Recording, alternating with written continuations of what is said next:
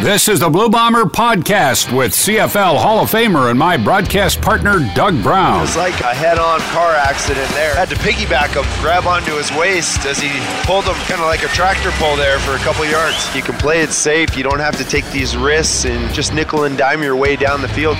Make sure to subscribe to the podcast in iTunes or at cjob.com. Hey, it is the Blue Bomber Podcast. Greg Mackling and Doug Brown with you. And Doug, boy, were we just a tiny bit off on our prediction for last week's game. The 3-10. We weren't off. Winnipeg Blue Bombers were off. Are we blaming it on the Blue Bombers? It was them. They let us down. We professed our love for them, and they stood us up. May I call you darling? You may call me streetcar because of my desire for... They literally did not show up for that game. So there you go. That's what happens when you put your heart out there. You make yourself vulnerable. Yep. Look what happens, ladies. That's why. We're cold, callous, calculated creatures. I was going to say, ladies, if you want to understand why men have a hard time committing to a relationship, look no further than our relationships with our sports teams, because there's only one team that can win the championship every single year. So the odds of your team winning it on any given year are not very good, right? 27 years. Fantastic. Should be better odds. Okay, so let's look at this. 3-10 Hamilton, now they're 4-10. 10-3 Winnipeg, now 10-4. Square off, and Hamilton comes right in on the first drive. They start throwing the ball, driving down the ball, down the throat of the Blue Bomber defense, running, and then on their third play from scrimmage, they go deep right at the previous week's Defensive Player of the Week in Chris Randall. They were coming in here to make a statement, I think. Yeah, what a different football team, and what a surprise, an eyebrow raiser. I think the biggest problem in that football game was the fact that the Hamilton offense possessed the football for almost 40 minutes of that game. Like essentially 40 twice out as of much. 60 minutes. That's Twice as two-thirds of the game they possessed the football. And you want to talk about a glimpse into playoff football right there, where you're emphasizing your running game, and they have a running quarterback, and they establish the run and the ground game in that contest. I mean, that's how you can chew up a clock. And did it ever open things up down the field? And, defensively, going from one of their best games or their best game against Edmonton to this game, it's funny, that third play of the game, you talk about how Speedy Banks got behind the secondary on a double move, and when you think about a simplistic breakdown of, hey, how can he be that open? Well, first and foremost, if you have pressure on him, can you run double moves? If you're getting to the quarterback, if you're pressuring the quarterback, do your receivers have time to run it out and then break it downfield back into a fly pattern or whatever, go route? Do they have time to do that if you're getting to the quarterback, right? So it was really just a showcase of all the problems this Blue Bomber defense has had over the weeks, all condensed into one, right? They couldn't stop the run. Nope. They weren't getting to the quarterback. I believe the sacks were, 5-2 or something like that in favor of Hamilton in terms of the sacks they got against Nichols. And so they weren't stopping the run, they weren't pressuring the quarterback, and then they had problems in the secondary, right? It was all kind of linked together, and it was just all on showcase all at once, right? And it ended up being a very poor showing. And then even offensively, where normally they're very strong, they're very solid, right? Ball security, and we protect our quarterback, super comfortable in the pocket, sacked 5 times. Lost the turnover battle 3-0. So many things uncharacteristic of this football team, and it's not the end of the world, right? It was surprising because it was against Hamilton. Sure, they're playing better, but you're going to have those lapses in an 18-game season where a lot of the traits you fostered and have been wielding in the previous weeks just disappear, go away on you, right? They're not there anymore. And, for this football team, it's a great wake-up call, and that's why I wrote about it this week in the Free Press, just because you either dismiss it and you're in denial about what happened, or you go in with your eyes wide open, you learn about it, and you get takeaways from it, and you make yourself a better football team going forward. In the Spectrum, and I'm quoting you now, I don't like to read back your stuff to you, but this is more for the benefit of our listeners here that may have not read your outstanding article that you write every week for the Winnipeg. Right? Yeah, it really is. In the Spectrum, can we have some lullaby music, please, Jerry? In the spectrum of wake-up calls that range from a gentle nudge and cascading waterfall emanating from your alarm to an air horn that melts your face with 129 decibels.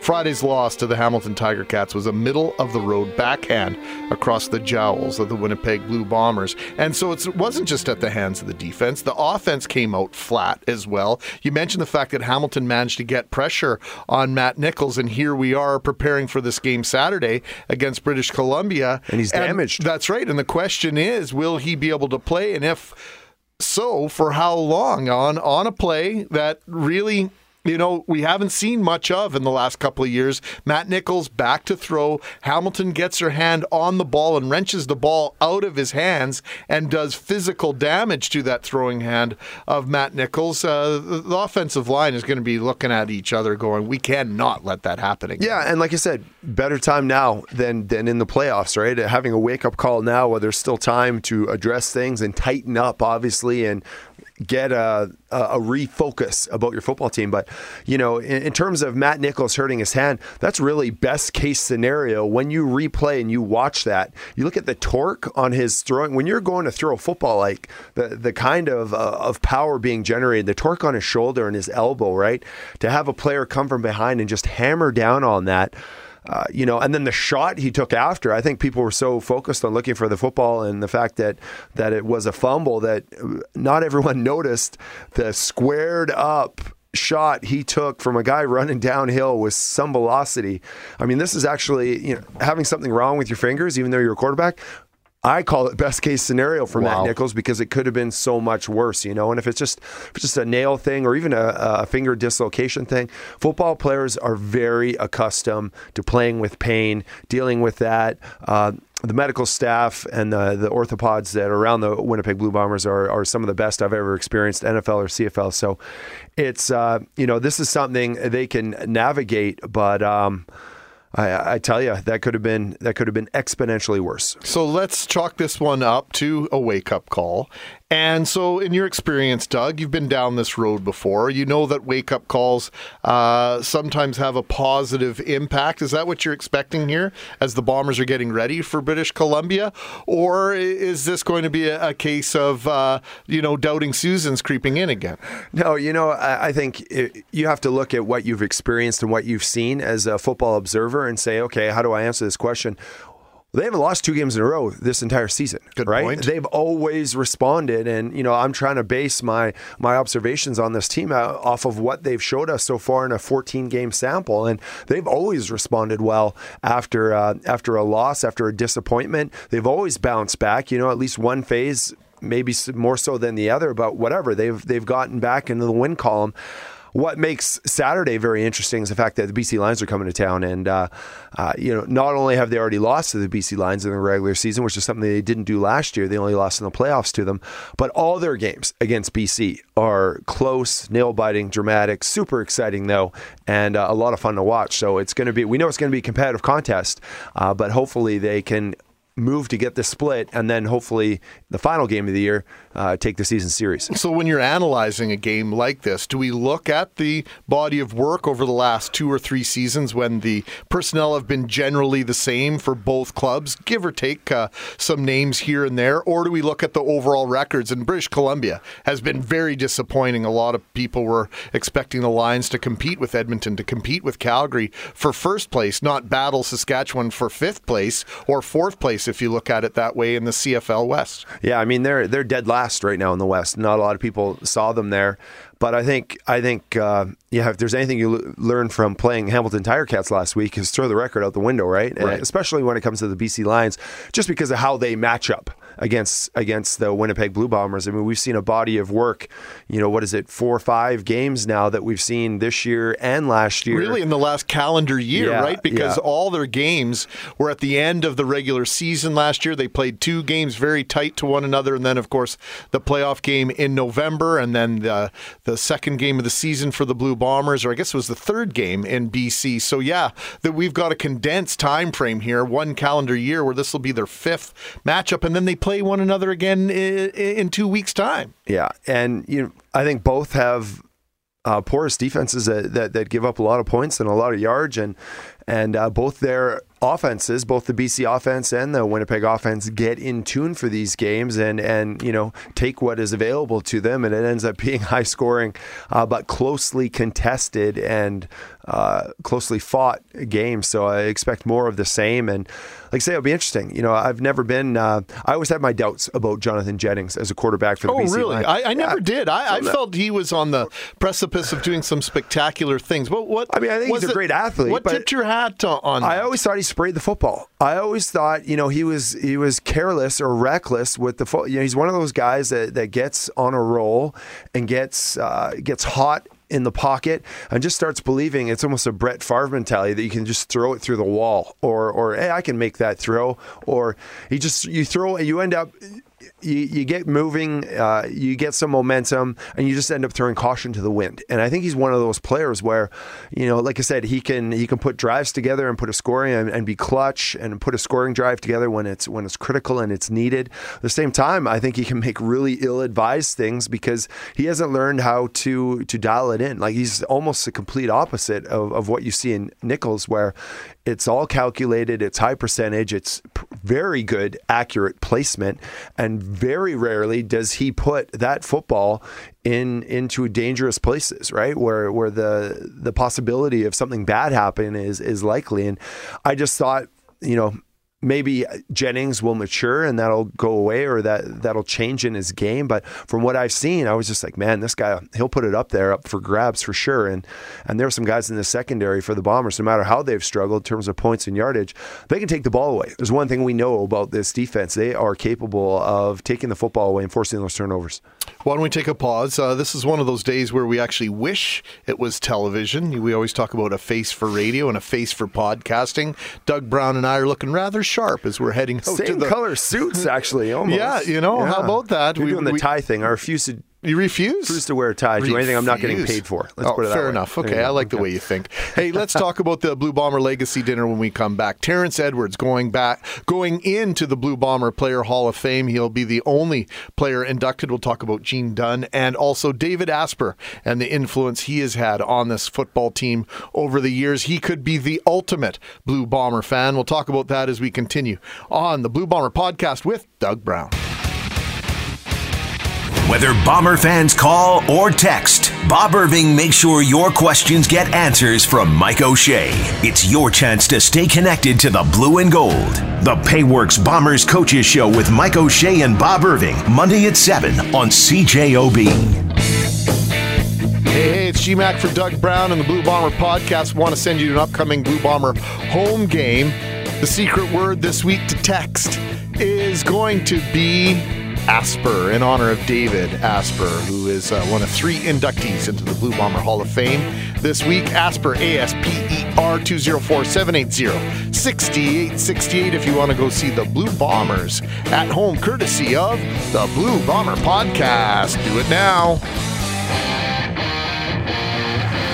Welcome back to the Blue Bomber Podcast with Doug Brown. Let's get back to the action.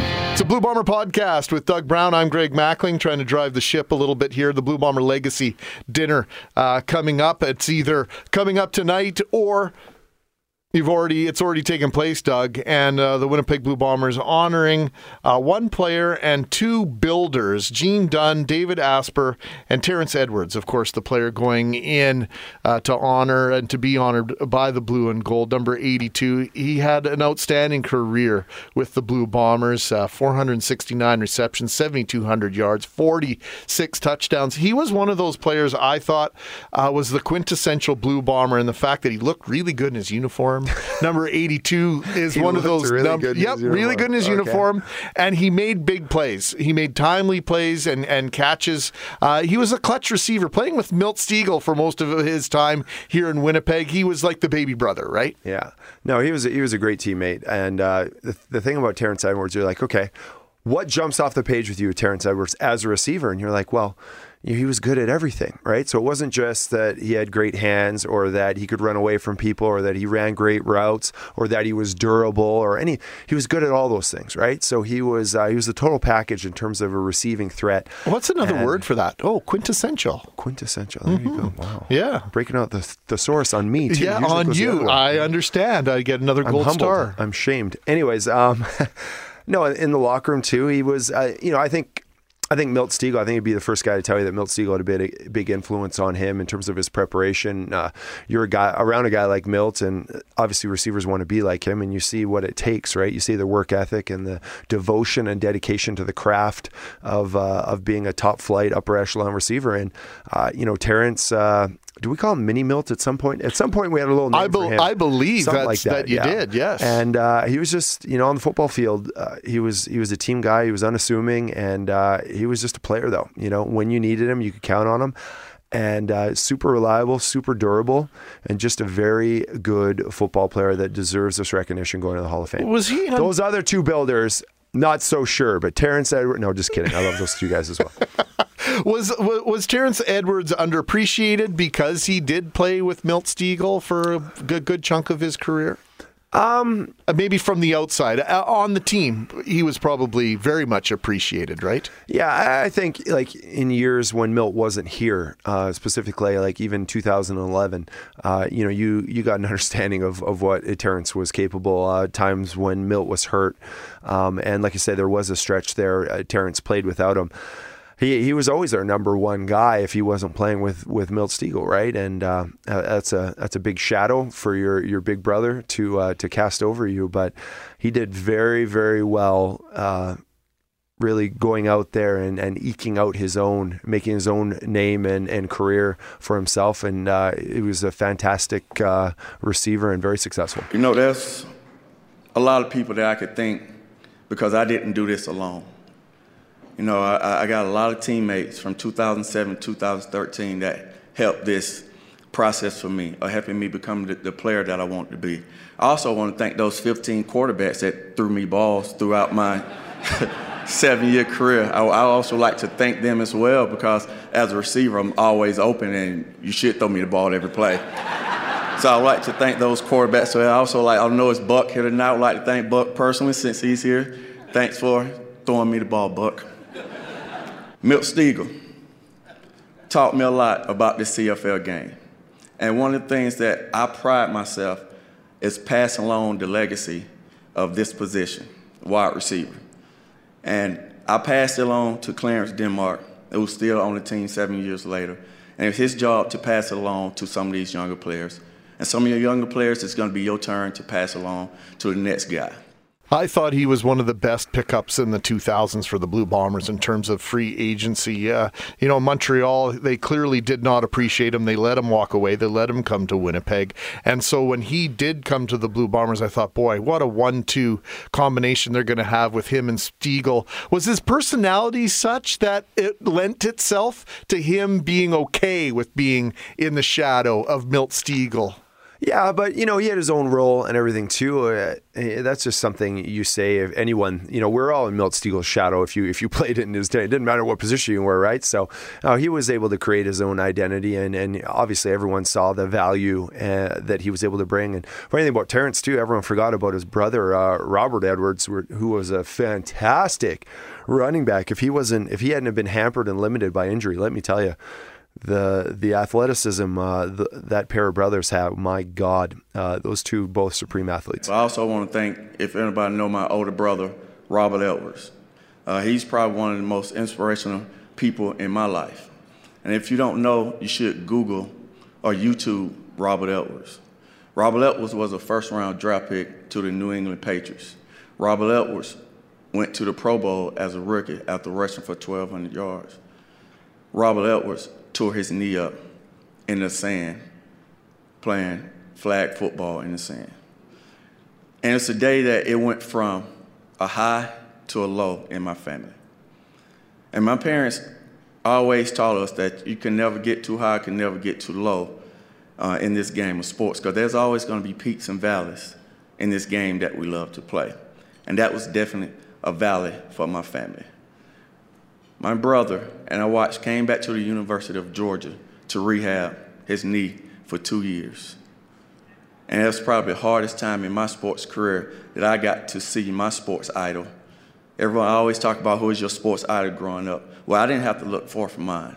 Mine was my older brother, Robert. And seeing the pain that he went through to get back to playing taught me a valuable lesson. Can't never take this game for granted for the young guys out there, because it could be taken away from you in a split second. My brother sat to watch me for 2 years at the University of Georgia after he rehabbed, and it showed me the grit and determination that you had to play this game every day, because you never knew when it was going to be your last. I would like to thank all of y'all for embracing me in this community. I love this community, and I think this community loved me back. I would like to say thank you from the bottom of my heart. Thank you for inducting me into the Winnipeg Blue Bomber Hall of Fame. Thank you. Let's talk a little bit about Gene Dunn. There's an individual, he could be in this room right now, and I would know him because he'd be the other guy in the room. But in a room of 100 people, I guarantee you, most people would never be able to pick him up. Very, very unassuming individual, but someone that was critical in the success and the life of the Winnipeg Blue Bombers when things were really tough. Gene Dunn, just a brilliant businessman. But like you said, you don't see it coming, right? He catches you off guard. He's just, initially when I met Gene, I was like, oh, he's just, he's a guy who likes the football team and likes to enjoy a good glass of red wine and or some rum. But you end up learning more about him. You see his value to the Winnipeg Football Club, to the CFL as a whole. I mean, he was an interim commissioner. He spearheaded a lot of those search parties to find new commissioners for this league, and he was he cared so much about this football team and the Canadian Football League. You meet him, he was just like, what can I do to help? And like you said, shrewd businessman, unbelievable guy you get to know. He was almost like my surrogate father here in Manitoba. Him and David, my parents are both in BC. They've just, you couldn't ask for better friends and mentors. And, you could. I could have gone without a few of the awards they gave me. I don't know if you heard about these, but a couple times I was up for major CFL awards. And there was one year I was runner-up to Brent Johnson twice for top Canadian and top defensive player. So they, they didn't want me to be left out. So they literally bought this very expensive trophy. Really? Very elegant. And they gave it to me. I was like, oh my, this is so kind of you guys. And I read the inscription. It was called the Runner-Up Award. And then the next year, I believe there was 3 years in a row. The next year, I think I lost top Canadian to Jason Claremont. And I got another award that was a runner-up award again. The runner-up again award. Yeah. And then, like the third time it happened, I said, please stop giving me these awards. Like they thought it was the first time. They even put together like a press packet to be released to the media about how we continue, as the Winnipeg Football Club continues to celebrate Doug's quest for mediocrity, so on and so forth. And then, of course, the coup de grace, how do you say that? The coup de grace? Coup de grace. When I retired. Not the coup de grace, the coup de grace. Yeah. Thank you. When I was retiring, then they got me some quitters award or something like that. So in recognition of you quitting football, so they, those guys very much like guys in the locker room, actually, and they've been around the football club so much, they know the kind of relationships we have. The more you tease somebody, the more you love them. So, that's my relationship with those guys in a nutshell. Well, I'm just reading Ed Tate's work from BlueBombers.com, and if you don't want to take mine and Doug's word for it, Gene Dunn wants nothing to do with this, to be perfectly honest. Now, make no mistake, Dunn, who is being formally inducted into the Winnipeg Football Club's Hall of Fame at Wednesday's Legacy Dinner, is positively thrilled to be honored for his long service as a Grey Cup organizer, board member, and helping navigate the franchise through the financial abyss it faced at the turn of the millennium. So that's just some more insight from Ed Tate, who was around and, of course, does some great work for